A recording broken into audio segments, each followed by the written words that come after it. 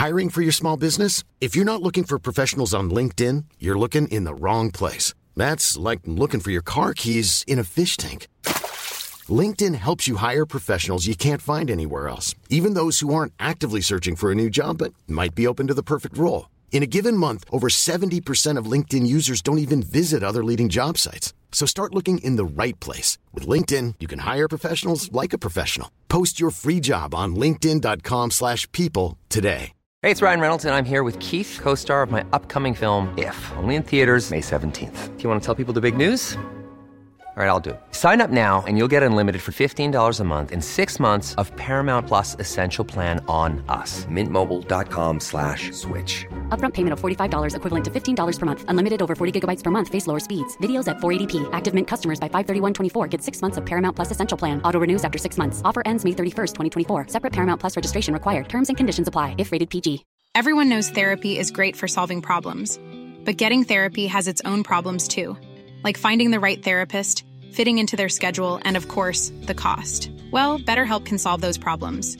It's totally online and built around your schedule. It's surprisingly affordable, too. Connect with a credentialed therapist by phone, video, or online chat, all from the comfort of your home. Visit BetterHelp.com to learn more and save 10% on your first month. That's BetterHelp, H-E-L-P. In the latter part of the 14th century, people in England were angry. An unfair taxation, the Black Death, and a lack of workers' rights caused the general public to be in anguish over their future. The teenage king, Richard II, was being used as a conduit for other high-ranking officials in mellifluous ways, and the public had had enough. It was time for things to change, and an army of the common people was being assembled. Today on Macabre London, we uncover part 2 of the Peasants' Revolt.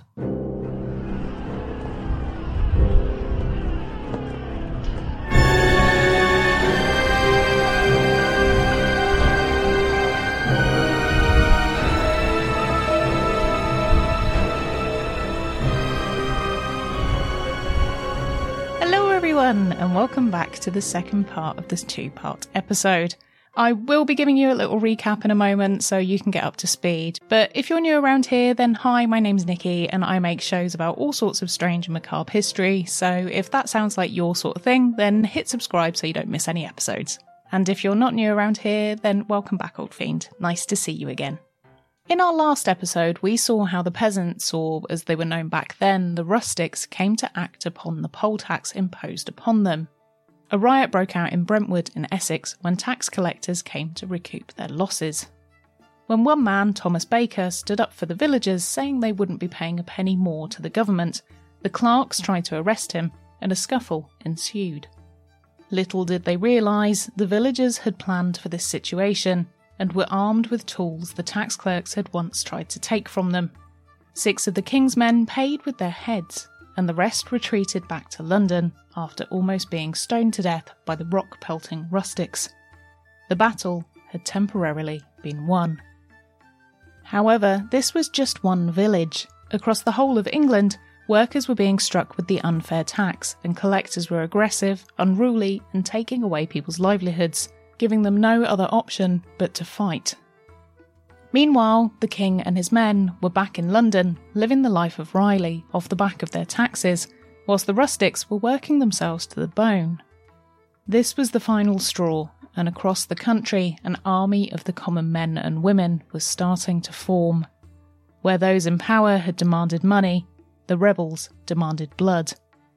This was set to be a violent and angry nationwide riot. Picking up where we left off last time, we're heading back to Brentwood. To remind you, the king's men have just fled, there are 6 heads on spikes, and the rustics are feeling pretty confident that they've just secured their place in the history books. The news from Essex spread across the towns and made its way across the Thames down to Kent. The heroic nature of the rustics in Brentwood had a knock-on effect and emboldened other downtrodden villagers to take action. Firstly, to show their anger with those that helped to impose the tax, the gangs decided they would see if they could hunt down those responsible, and just have an entirely non-violent quiet word. Robert Hales, the Lord High Treasurer, owned a home in Kent, and so this was the first place they went. However, the rebels were disappointed to find he wasn't home when they visited, as he was in London. So they went in, threw his belongings into the street for the gang to pick through, and then they torched the place. After this small act of arson, and pretty pleased this was all going quite well, the rebels from various villages got together and began to think about their plan of action and what to do next. In some sort of medieval brainstorming session, the rustics worked out what their end goal was and worked backward in order to achieve this. What did they want? No taxes! And how would they get that? By destroying the records held by landowners and monasteries. This was not a very catchy protest chant, but give them a break, this was probably the first time one had been invented. In order to make sure the serfs' names were struck from the tax records and to abolish their own servitude, they had to find them and destroy them. Back before computer records, these tax registers were kept in the households which the peasants worked for, or alternatively the monasteries that held the wards of the area. If the rustics could get their hands on these important documents and obliterate them, then they would be freed from their obligations. A man named Abel Kerr, who, much like Thomas Baker in Brentwood, was highly opposed to the taxes, decided he would gather a band of villagers together to retrieve and burn the records, which confirmed their serfdom and tax dodging. It took just a few days for Abel to gather together men and women from across the surrounding villages of Kent and to coordinate a plan. The people of Kent would march upon Lesness Abbey near Erith, destroy the tax records, and demand the abbot grant them impunity from any punishment, or else they would take his head. Abel and his men were successful in their plight, and all over Kent, further pockets of motivated mobs descended on landlords, tax clerks, and lawyers to demand exemption and protection. If the people refused, they attacked them and their property, and in some instances took their heads. At one point in Kent, things got so violent that villagers were collecting and then carrying heads from institution to institution, official to official, to show how serious they were about their cause and the ramifications if they didn't sympathise with their plight. But the violence wasn't all directed towards those enforcing the tax. It was also used to persuade other rustics to join their cause. If fellow villagers threatened to side with the taxmen and to report their fellow countrymen, then they were soon beaten into submission or their property destroyed. The violence whipped up by the mob was now being twisted into a reason to settle old scores and an excuse to get rid of those in villages who didn't align with the rebels' beliefs. As the violence swept through the surrounding villages outside of London, those in the capital were only just catching on to what may be headed their way. The king and his court were just starting to hear rumblings from the countryside about the unruly behaviour from the southeast of the country, but considered that Kent and Essex were a long way away, and it would take days to get to London on foot, and even on horseback. What was happening in those outlying villages was clearly not a threat to the king and his men, as it would take significant resources for them to reach London, which they expected wasn't on the cards. Small bands of rowdy rioters would be easily intercepted before they caused a problem to the capital, and even if they did, they would be sent back home or arrested. What the officials had underestimated was that the plight of the peasants was snowballing, and their everyman army was rapidly growing. The peasants were becoming tactical and planning their next moves, and they had most definitely set their sights on the capital. A few days earlier, a preacher by the name of John Ball had been broken out of prison, along with a few other tax protesters, by a group of rustics. John had been imprisoned numerous times before, as he had an ethos and a style of preaching that the Archbishop Simon Sudbury didn't like. John believed in socialism before that was even a thing, and thought that the way the rustics were being treated was incredibly unfair. He was opposed to serfdom and the top-down oppression of the common people, and he wasn't afraid to let people know via his sermons, which attracted huge crowds. Now free and able to preach to a captive and engaged audience, John only helped to whip the rustics up, and joined the slowly progressing army, helping to spread the word and convincing many in villages that God wouldn't approve of the penny-pinching ways of Sudbury, Gaunt and Hales. which sounds like an expensive firm of lawyers now I've come to think of it. In Rochester in Kent, a mob had surrounded the castle, demanding that a prisoner who was residing inside be released. Robert Belling, who had been arrested a few days earlier, was captured and imprisoned as an escaped serf, and this caused outrage by not only those from the village, but those in the surrounding area that had heard the story. A gang which grew hour by hour set up camp outside the castle, asking that Robert be released from the prison, or else they would break in and do it themselves.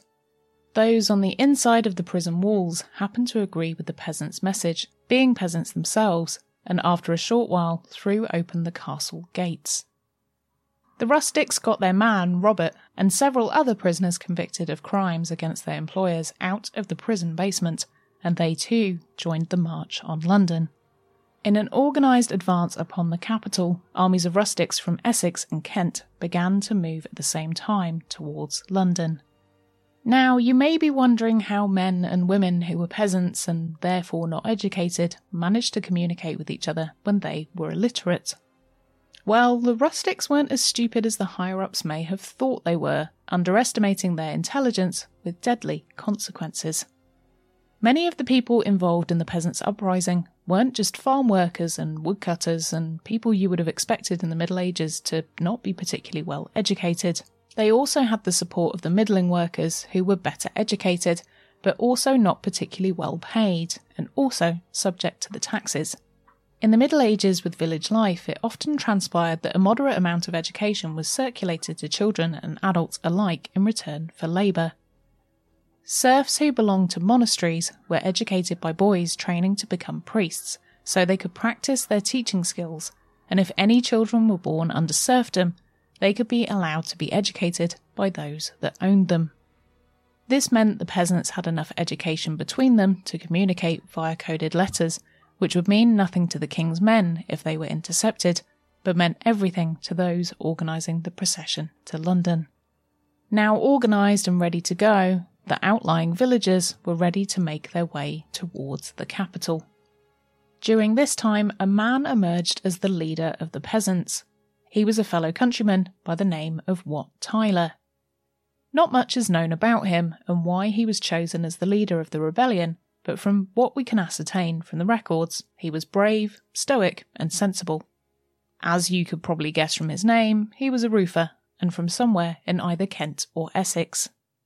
Now there is a story that has been told about his rise to become the leader of the peasants, but I'm not entirely sure if this is particularly reliable, so do take this with a pinch of salt. Watt was enraged when tax collectors came knocking at his home, asking for the unpaid taxes. In order to assess the monies owed, they had to ascertain who was in the household. All people over the age of 15 had to pay the tax, but this roughly translated to anyone who was past puberty. When tax collectors asked about his daughter, who was 13, he said she wasn't old enough to be charged. The tax collectors didn't believe Watt, and so they grabbed the girl and lifted her skirt to see if she had been through puberty. This assault on his daughter caused Watt to beat one of the men to a pulp, and the other fled for his life. Now, as I said, I'm not sure if this story is entirely true, but I can see how that tale told to little groups of villagers who may have also suffered the same injustices would cement Watt as a man of valour and a no-nonsense leader.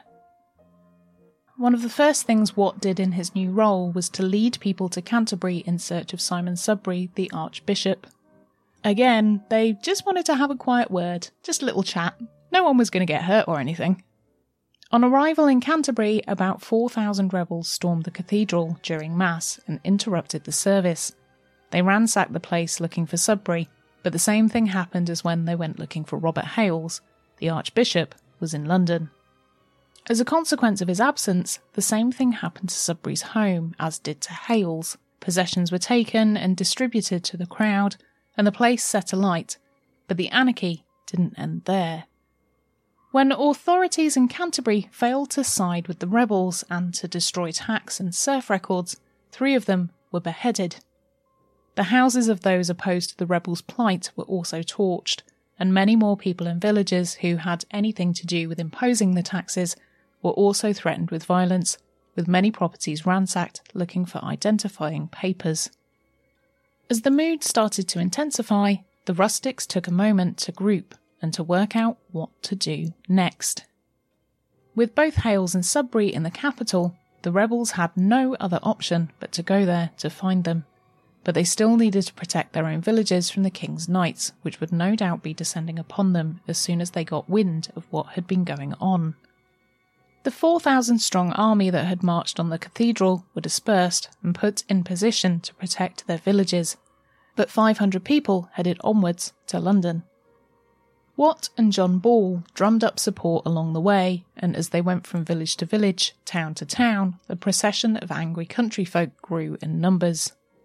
If officials were encountered or knights tried to intercept them, they fought them, captured them, and stole their horses to ride onwards.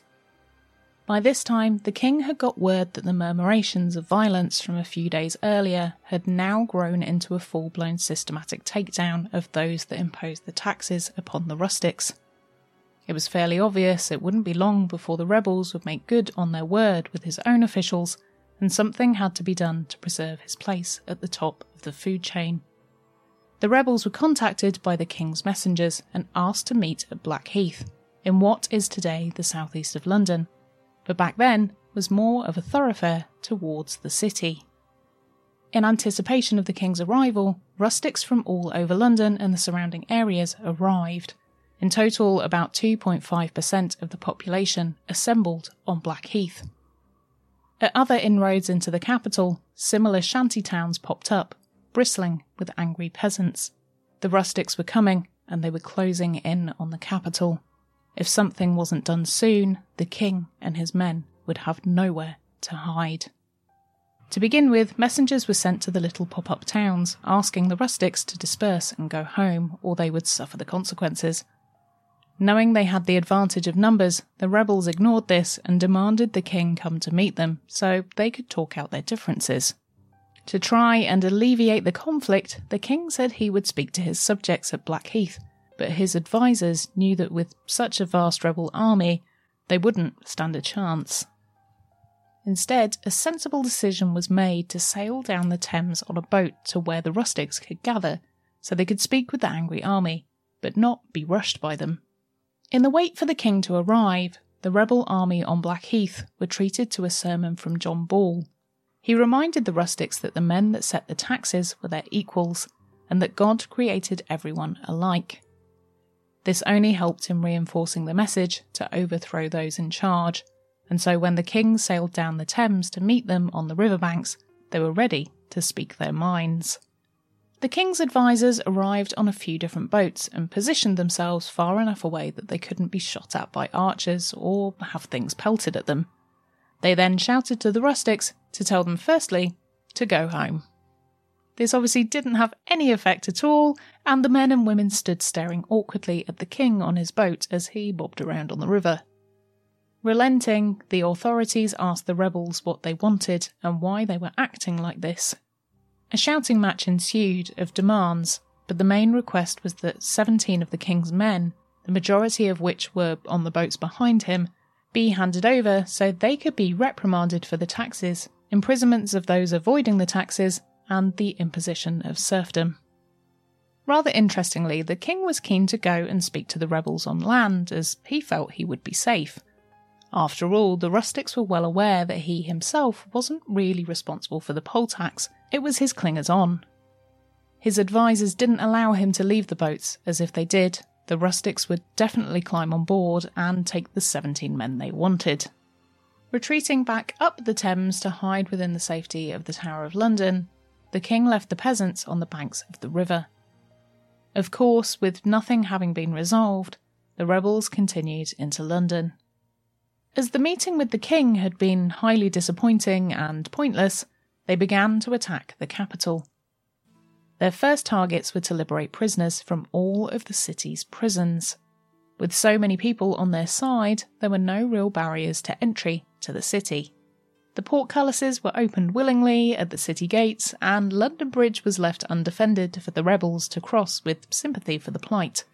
Once inside the city walls, the rebels were free to wreak havoc. They went to the courts of law and dragged out lawyers that had passed sentences and imprisoned their fellow tax dodgers, and they executed them. They liberated goods from authorities' homes and distributed the wealth. They also continued to torch and burn the establishments which were pillars of oppression for the common people. Hey, I'm Ryan Reynolds. Recently, I asked Mint Mobile's legal team if big wireless companies are allowed to raise prices due to inflation. They said yes. And then when I asked if raising prices technically violates those onerous two-year contracts, they said, "What the f*** are you talking about, you insane Hollywood ass?" So to recap, we're cutting the price of Mint Unlimited from $30 a month to just $15 a month. Give it a try at mintmobile.com/switch. $45 up front for 3 months plus taxes and fees. Promo rate for new customers for limited time. Unlimited more than 40 gigabytes per month. Slows full terms at mintmobile.com. Everyone knows therapy is great for solving problems, but getting therapy has its own problems too, like finding the right therapist, fitting into their schedule, and of course, the cost. Well, BetterHelp can solve those problems. It's totally online and built around your schedule. It's surprisingly affordable too. Connect with a credentialed therapist by phone, video, or online chat, all from the comfort of your home. Visit BetterHelp.com to learn more and save 10% on your first month. That's BetterHelp, H-E-L-P. Amongst the fight for the plight, however, there were some nefarious pockets of wrongdoers which bloomed within the resistance. Pickpockets and scammers took advantage of the marauders during their breaks, cheating them out of money, and others began looting the homes of those that weren't on the list of targets. But worst of all, they used the revolt as a guise for xenophobia, attacking Flemish immigrants who suffered the same treatment as the lawmakers did of being beheaded. As the king hid in the Tower of London, his uncle, John of Gaunt, was the next target for the rustics. Out of everyone, he was probably the most hated of all the men involved in the imposition of the poll tax, and had he been in town, the rebels would have torn him limb from limb. But as he was now somewhere in Scotland, doing God knows what, his palace was targeted. Again, seeking no resistance to their plans, the walls were breached, trophies were taken, and the grandiose building was reduced to ruins within hours. By this time, the king and his advisors were worried that England would soon be overrun by the rebels. The revolt had swept its way across the country, and even though the majority of the violence and destruction was now focused on London, the whole of the country experienced some kind of uprising from their serfs, even if it was on a small scale. With mounting pressure to end the rioting, Richard was surrounded by people who were fearing for their own lives, making any decision they made a cowardly one to save their own necks. Knowing he was somewhat protected as the rebels knew the teenager wasn't entirely responsible, he agreed to meet with the peasants, but this time there would be no protection from the Thames. This time he would go on land. At Mile End, as the name suggests, a mile outside of the city walls, a large camp of rustics were using this as a base, and it was here Richard would arrange to make an appearance and have an audience with the commoners. When the king arrived, he was met by an enormous crowd of peasants. Around 100,000 rustics arrived for their chance to meet the king. Just to give you a rough idea of how many people that is, that's the equivalent of filling the Royal Albert Hall to maximum capacity over 20 times. Once the king had arrived, the atmosphere was tense and foreboding. At any moment, the rustics could rush the king and his woefully small army and behead the lot of them. But this tactic wouldn't result in them getting what they wanted. So instead, they decided to set out a list of demands. They had just a few demands, but if they were agreed to by the king, it would free the common folk and change the landscape of England forever. Firstly, they wanted an end to serfdom and to be freed of any ties to landowners. Secondly, they wanted to be able to sell their produce and services freely without having to pay a premium to the parish or be taxed upon it. Thirdly, they wanted rent to be standardised across the country, so nobody could take advantage of them.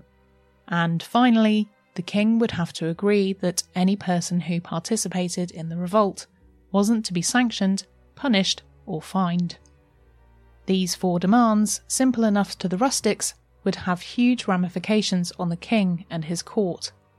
After all, the people that would suffer, in inverted commas, as a result of the changes, would be his court.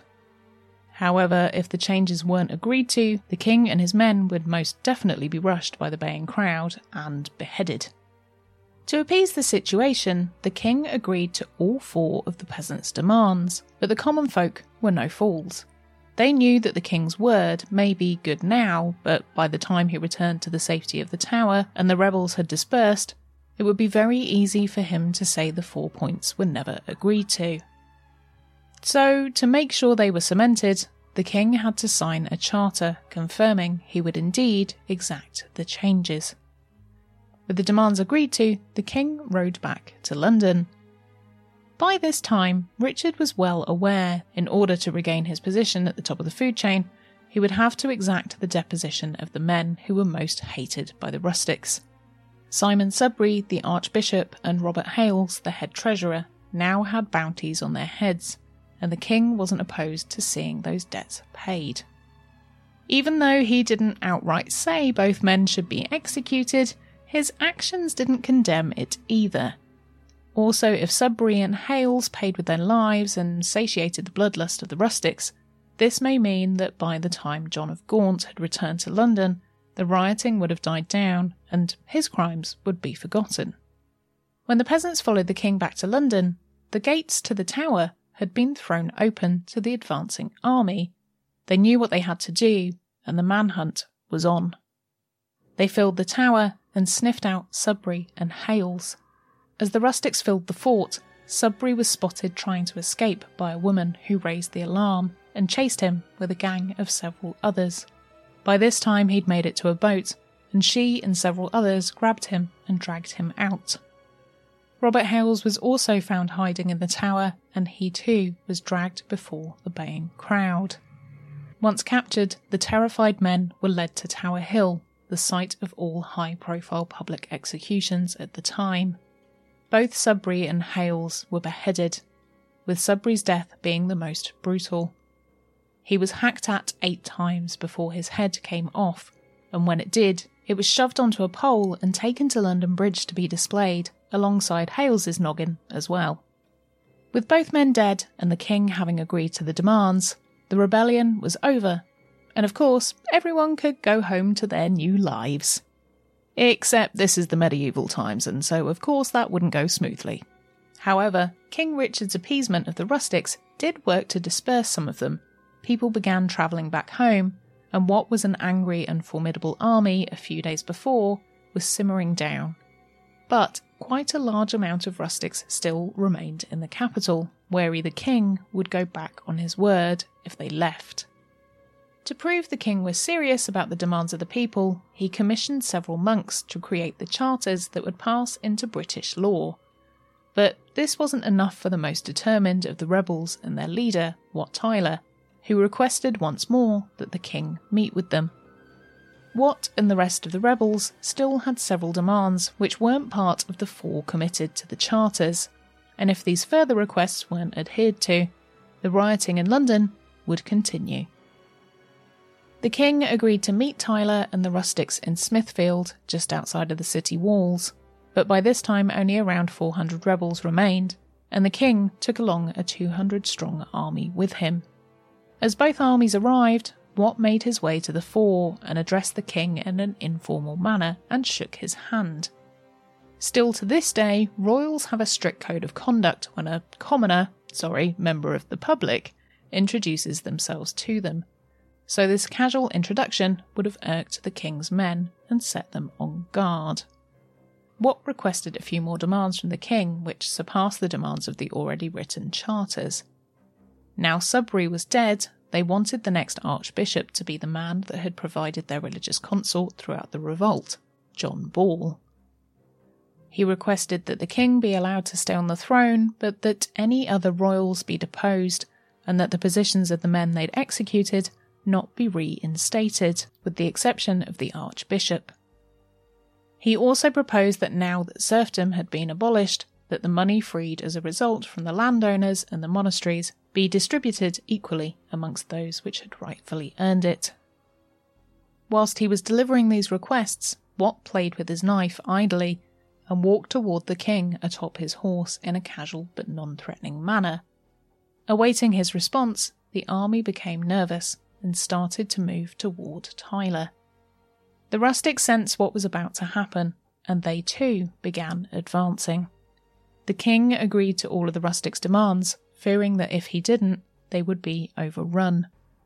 Nobody dared make the first move, but if this had been that bit in Pulp Fiction, it was about to all end with a metaphorical Pop-Tart. Nobody really knows what happened next, but the mayor of London galloped towards Watt and plunged a knife into his neck. Wounded, he tried to turn his horse to flee, but he only got a few spaces before he fell.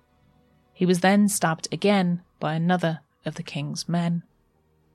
The rustic army was now livid at the underhanded techniques shown by the king's men, and they drew their weapons ready to fight. They held steady, and in an act of bravery, or maybe stupidity, the king galloped towards the crowd, shouting for them to join him in heading to Clerkenwell. Strangely, the peasants, without their leader to guide them, blindly followed the king.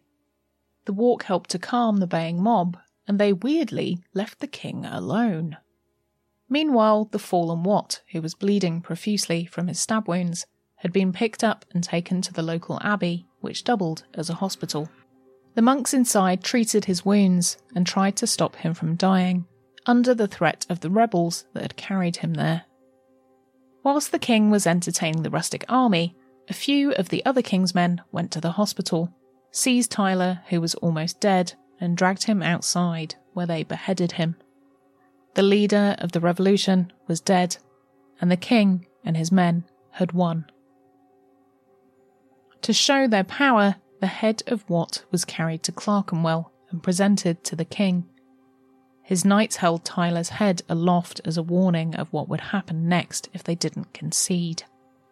By this time, the rebels were tired, hungry, and defeated. After Watt was executed, a messenger was sent back within the city walls with news of what was happening, and the opportunity was seized to overthrow the rebels. Reinforcements were sent to bolster the king's army, suddenly outnumbering the remaining rustics, forcing them to retreat. After just 2 weeks of rioting, the rebels begrudgingly accepted that they'd lost and conceded. The king's men carried Tyler's head to be displayed on London Bridge in place of Sudbury and Hales, showing to others that the class war was over. The king had won. Subsequently, Simon Sudbury's head was sent back to the parish he was the bishop of, and although his body is buried in Canterbury Cathedral, with a cannonball marking the place where his head should be inside his coffin, his actual head still remains on display in St George's Church in Sudbury, complete with parts of the mummified skin which show the brutality of his beheading. Over the next week or so, pockets of rebels up and down the country were hunted down, arrested, or executed. What had been such a promising change for the rustics was all thwarted at the last moment. In retaliation to the revolt, the king retracted almost all of the agreements he had made in the past 2 weeks and issued warrants for the arrests of those involved. Now back home and much easier to catch and arrest, the peasants were entirely defeated, and it was as if the past fortnight of freedom had never happened. The king came down hard on those involved in the revolt, and warrants were passed for knights to hunt down those involved. Hundreds of men were executed, but the women, perhaps needed to continue to bolster the population, were spared the noose and received only the lightest of punishments. After many of the rustics had been hanged, drawn and quartered, the king continued to punish those that had been spared the noose. He imposed even harsher rules upon the rustics to punish them for their bad behaviour and for daring to threaten the crown. The leaders of the revolt, which weren't killed in battle, were also hunted down, arrested and brought to face trial in a very public court. John Ball, the socialist preacher, was captured, but as he was a man of the clergy, he was allowed a trial where he could speak and put forward his version of events. But the trial was over before it started, and even though John protested he was acting on behalf of the people, this was a convenient way to get rid of him, to stop him from preaching his messages, which the church didn't agree with. John was convicted and subsequently hanged, drawn and quartered in the town square in St Albans. But what happened to the man who started the rebellion, Thomas Baker? Well, he too didn't escape the hangman's noose. He too was given a trial, but not allowed to speak, and rather unsurprisingly, he was sentenced and too suffered being hanged, drawn and quartered. The only leader of the rebels who did evade capture was Abel Kerr. He disappeared, perhaps fleeing overseas, and was never heard from again. As executions and punishments spread across the land, the rustics were now in a worse position than they started, and it seemed that all was lost. However, over the next few years, things did start to slowly change.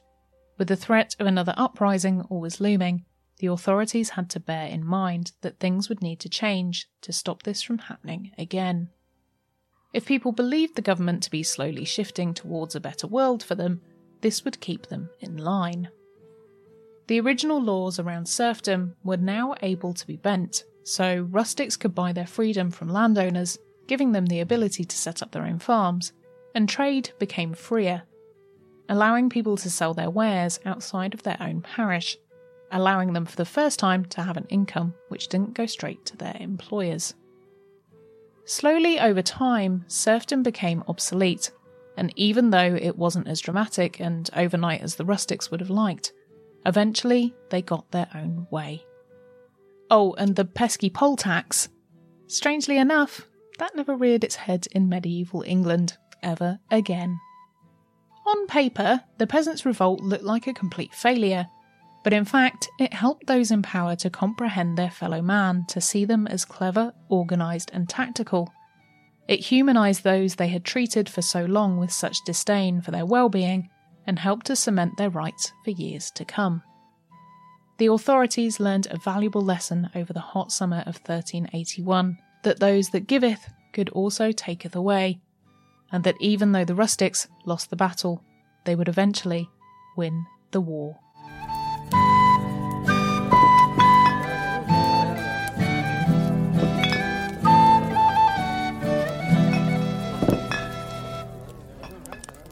So there we have it. We made it. That was a beast to research and write, and I did end up cutting out some bits just for time, as otherwise it would have been its own mini-series. But if you like this kind of deep dive on history, then let me know, as I love making them. So if you want more, then I can most definitely do that. As always, I'd love to know your thoughts on this one, so do please leave me a comment on YouTube or on my social media if you're listening to the podcast. Whilst you are here, if you wouldn't mind giving the video a thumbs up or the show a rating on your podcast provider, then I'll be eternally grateful. It's so helpful with the pesky algorithm, and at the moment it seems like things I'm making aren't getting pushed as much as they once were, so if you could just spread the word, I would be eternally grateful. Thank you very much for doing that, because it would really help me to know that I'm not just shouting into the void of the internet on a regular basis. If you are new around here and you've not yet subscribed and you've made it to this point in the episode, then what are you doing? Just hit that subscribe button or the follow on your podcast provider and come and join the Ghoul Gang. We're a friendly bunch and we seem to be growing in numbers, so do come and join us.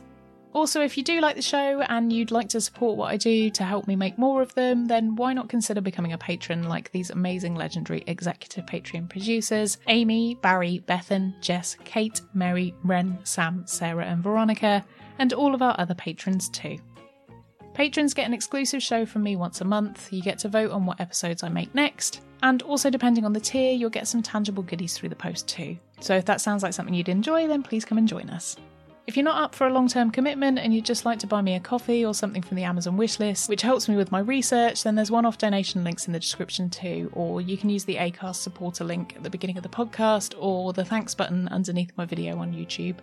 Thank you so much for even considering to do any of that, it really means the world. Now, I don't want to hawk more things at you, but having said that, I'm just about to. I now have a link to my Amazon shop, which is in the show notes. So if there's anything that you're interested in equipment-wise from the show and you want to maybe think about starting your own podcast or YouTube channel, then please check that out because all the links are there. And also there's just stuff that I really enjoy at the moment, or things that I just use on a regular basis. So if you're interested in being nosy and knowing what I buy on Amazon, then do take a look at that. If you do purchase anything from there, then I get a small kickback. So thank you very much.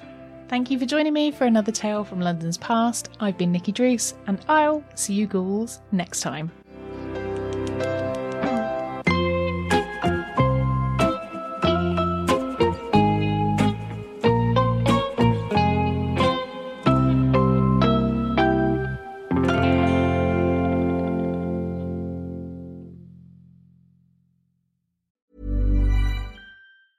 Planning for your next trip?